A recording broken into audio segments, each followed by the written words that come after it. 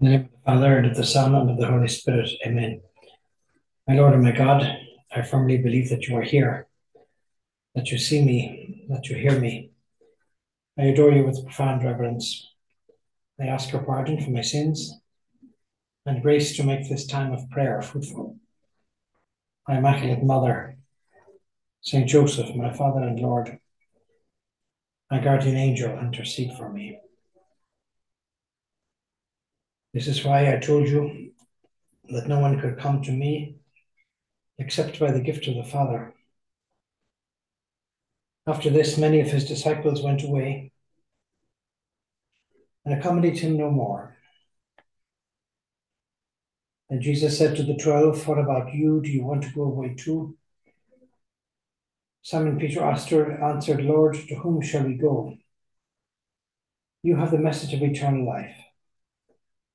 We believe that you have come, and we believe we have come to know that you are the Holy One of God."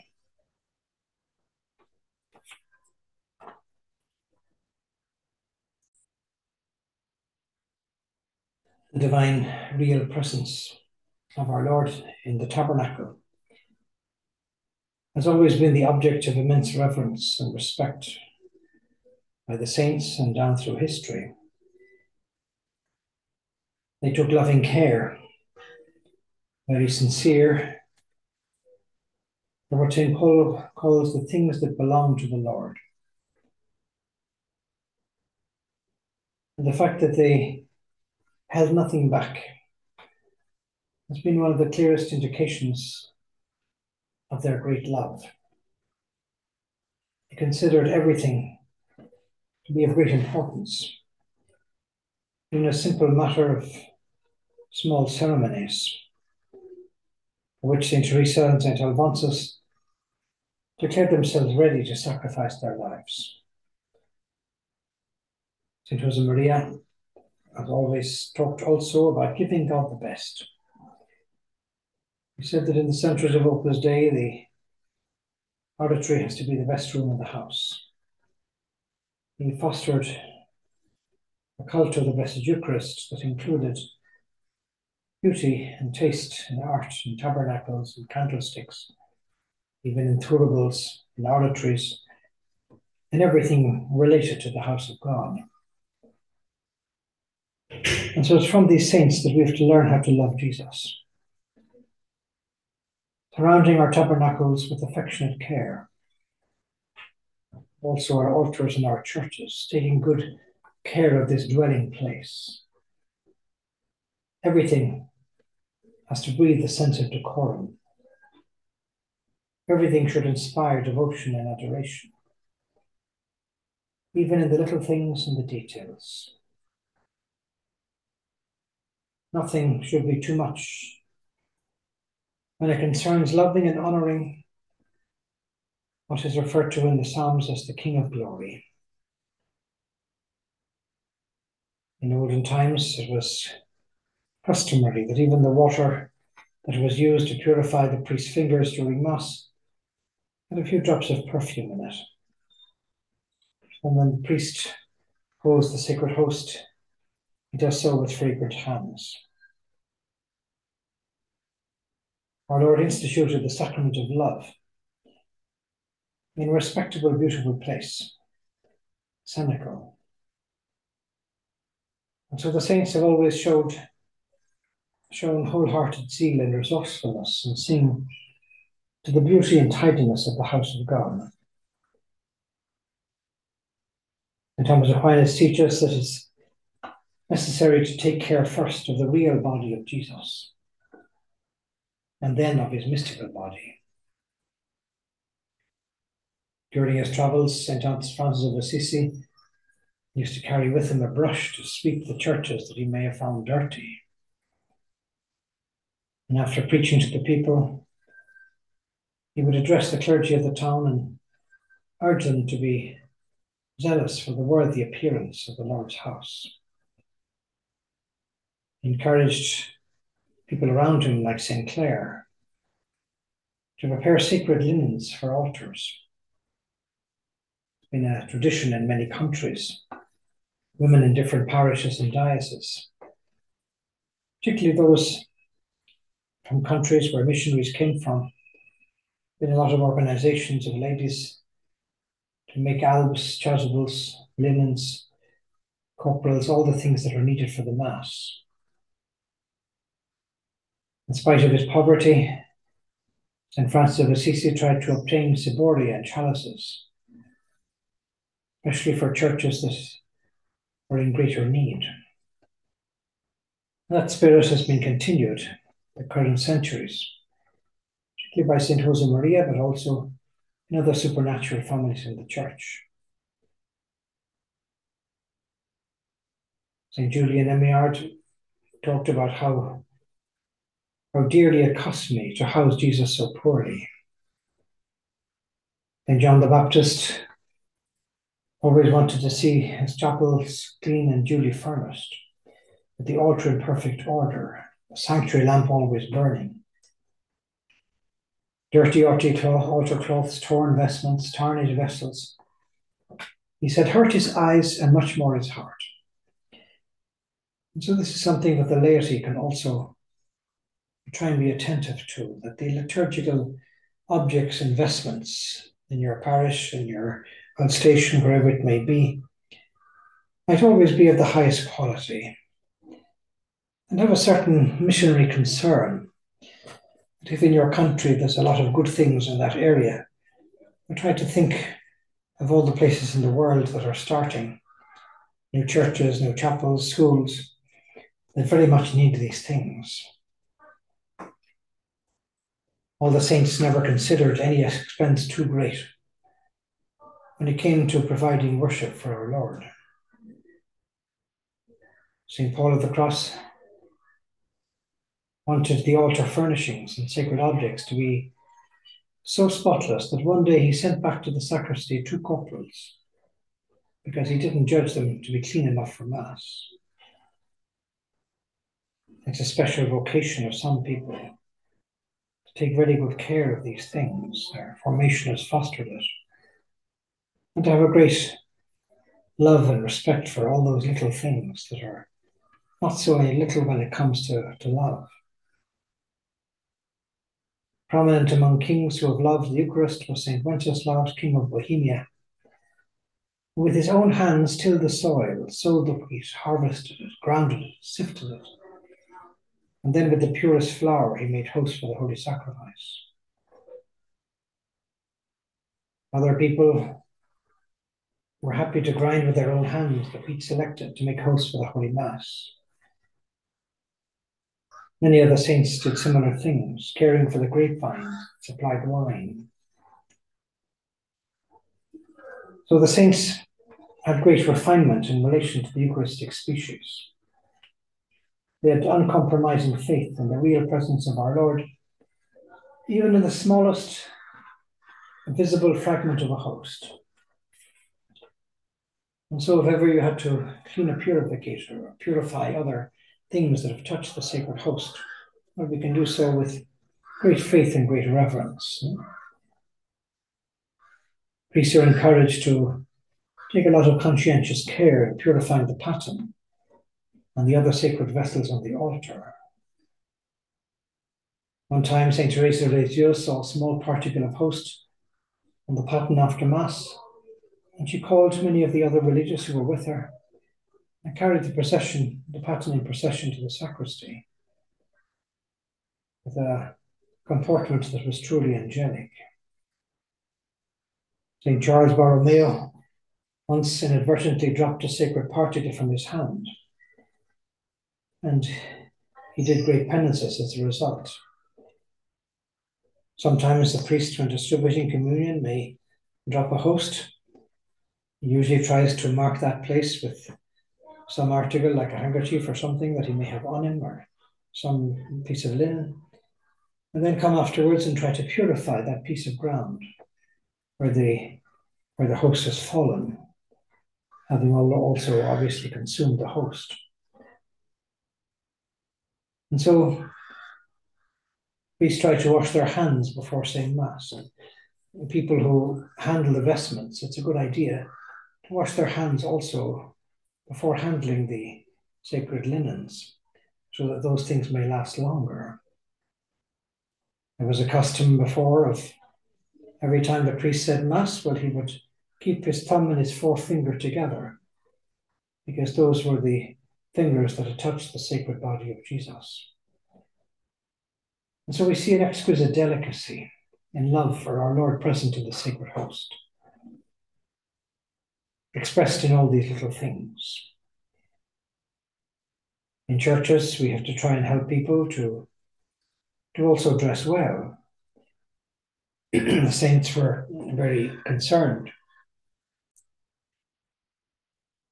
about the modesty and decency on the part of women. In some countries, in major churches, there are people who are at the door, for St. Peter's in particular, and keeping watch over this particular thing so that standards are maintained. One particular saint of history used to allow women to leave his church who weren't properly dressed. He called them carne de mercado, flesh for sale. And so the saints have always exhorted us by example and by word to follow the beautiful practice of entering a church, of making the sign of the cross devoutly with holy water, and genuflecting reverently, and before all else adoring our Lord in the Blessed Sacrament. If the Blessed Sacrament is not on the main altar, well then looking for the sanctuary lamp that shows where the Blessed Sacrament is reserved. So there that we should go first, to stop perhaps with a short prayer to recollect ourselves.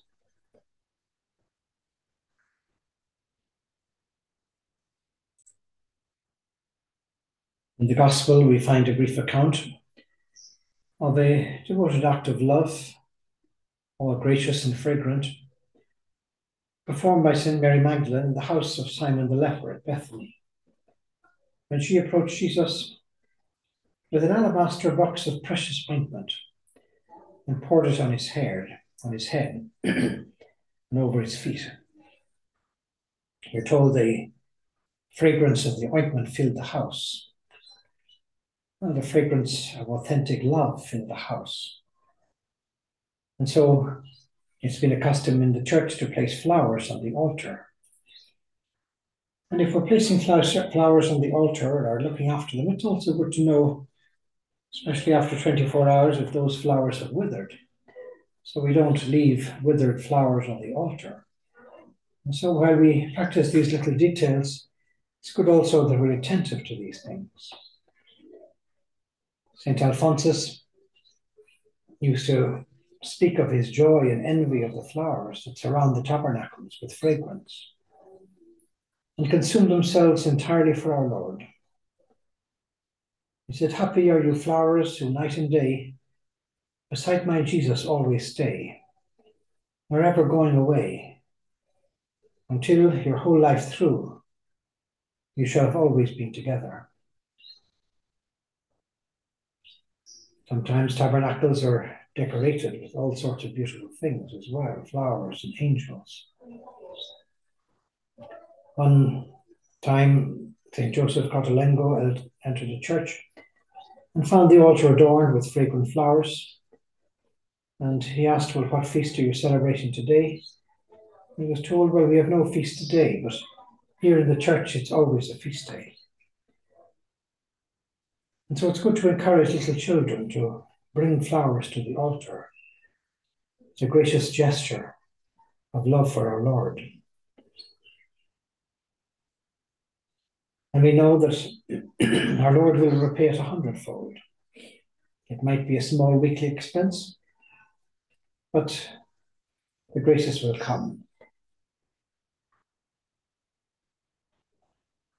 Some people, after seeing flowers on the altar, would take them home sort of as relics, because they'd been on the altar next to our Lord during the Mass. St. Jane Frances de Santal would do something similar. Take those flowers and place them at the foot of the crucifix in her own room.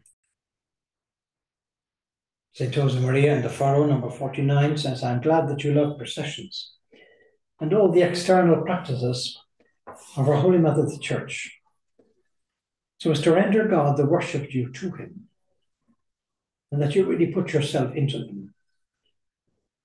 I have preached openly before the whole world was the answer Jesus gave to Caiaphas when the time had come for him to give his life for us.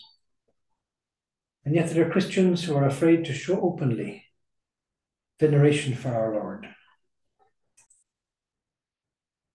In the Furrow 382, we're told the Church, through her care of the liturgy, makes us intuitively aware of the beauty of the mysteries of religion and leads us to love them better. In a similar way, without being theatrical, we should behave with a certain attitude of deep respect. It may appear worldly, which may even be external, towards our director, who through whose lips the will of God is made known to us. Be a Eucharistic soul, we're told in 835, or forge. If the centre around which your thoughts and hopes turn is the tabernacle, then, my child, how abundant the fruits of your sanctity and apostolate will be. And once we have left this world, there's nothing we should want done for ourselves as much as providing for the celebration of the Holy Mass for our souls. And so it's always been the custom in the Church to offer masses for the repose of the souls, because the holy sacrifice of the altar is the most powerful intercessory prayer. It surpasses every prayer, every penance, and every good work. And if we recall that the sacrifice of the Mass is the same sacrifice that our Lord offered on the cross, which he now offers on the altar, we'll remember that it has infinite expiatory value. In the first letter of St. John, it says, our immolated Lord is the true victim, satisfying for our sins. And his divine blood is poured out unto the remission of sins. And so nothing can be equal to the Mass. And the saving fruits of the sacrifice can be extended to an unlimited number of souls. Once during the celebration of the Mass in the Church of St. Paul in Rome, St. Bernard saw an unending stairway which led up to heaven. By means of it, many angels ascended and descended, carrying from purgatory to paradise souls freed by the sacrifice of our Lord.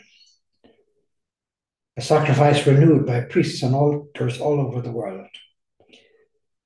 I saw a painting once where this was represented, a priest celebrating Mass at the altar, and under the altar was purgatory, and above the altar was heaven.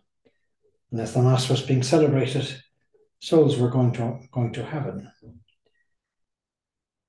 And so on the occasion of a death of a relative, it's important to place a lot of attention on having Masses celebrated and hearing them in all the other material things, such as finding funeral attire or selecting flowers or arranging the funeral cortege, etc. St. John Bosco says that the holy sacrifice of the Mass is what benefits the poor souls in purgatory. In fact, he says it's the most effective means of relieving those souls in their sufferings, of shortening the time of their exile, and of bringing them sooner into the blessed kingdom. One day, Padre Pio was asked at the end of one of his masses, or rather he said to one of his fellow friars, this morning the soul of your father entered heaven. And that fellow friar was very happy, but said, Father, my good father died 32 years ago. And Padre Pio replied, my son, before God, every debt must be paid. And so the Holy Mass obtains for us a treasure of infinite value, the body and blood of the unspotted Lamb. During a sermon one day, the curate of ours gave the example of a priest who, while celebrating Mass for a deceased friend, after the consecration, prayed, "Holy and eternal Father, let us make an exchange. You possess the soul of my friend in purgatory. I have the body of your Son in my hands. You liberate my friend for me, and I offer to you your Son, with all the merits of his passion and death." When St. John of Avila, St. John of the Cross, was on his deathbed, he was asked what he desired most after his death. And he replied, masses, nothing else but masses. St. Jerome wrote that for every Mass devoutly celebrated, many souls leave purgatory and fly to heaven. And so it's good that we think of the souls in purgatory in those particular moments of the Mass, particularly the memento of the dead. One saint said that our Lord showed her many souls in purgatory that were liberated by the offerings of the precious blood. Saint Bernadette would often say that I have heard Mass for the souls in purgatory. Nothing but the precious blood of Jesus applied for them can liberate them. And so St. Thomas teaches that just one drop of his blood, with its infinite value, can save the whole universe from every guilt. St. Josemaria in the Forge says, be a Eucharistic soul.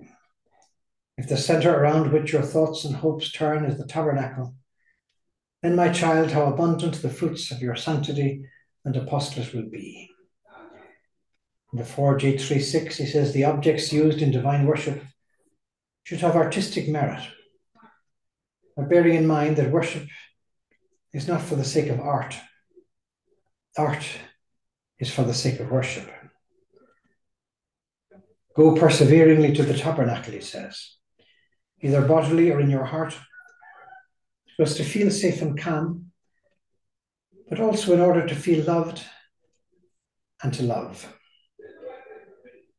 Repeat to yourself with all your heart, with an ever-increasing love, and more when you're in front of the tabernacle, or have the Lord within your breast. No one can hide from his warmth. May I not flee from you. May I be filled with the fire of your Holy Spirit. From there, where you're working, let your heart escape to the Lord, right close to the tabernacle, to tell him, without doing anything odd, my Jesus, I love you. Don't be afraid to call him so, my Jesus, and to say to him often. You became very thoughtful when I told you, the way I see it, everything seems too little when it is for the Lord. We could be reminded of the words of the curate of ours who said, all good works taken together cannot equal the value of one Mass.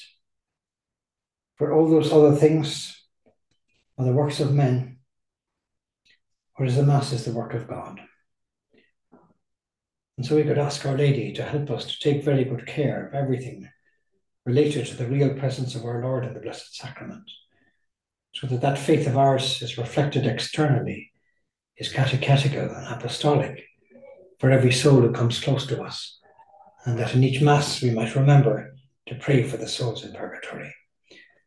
I thank you, my God, for the good resolutions, affections, and inspirations that you have communicated to me during this meditation. I ask your help to put them into practice. My Immaculate Mother, Saint Joseph, my Father and Lord, my guardian angel, intercede for me. In the name of the Father, and of the Son, and of the Holy Spirit. Amen.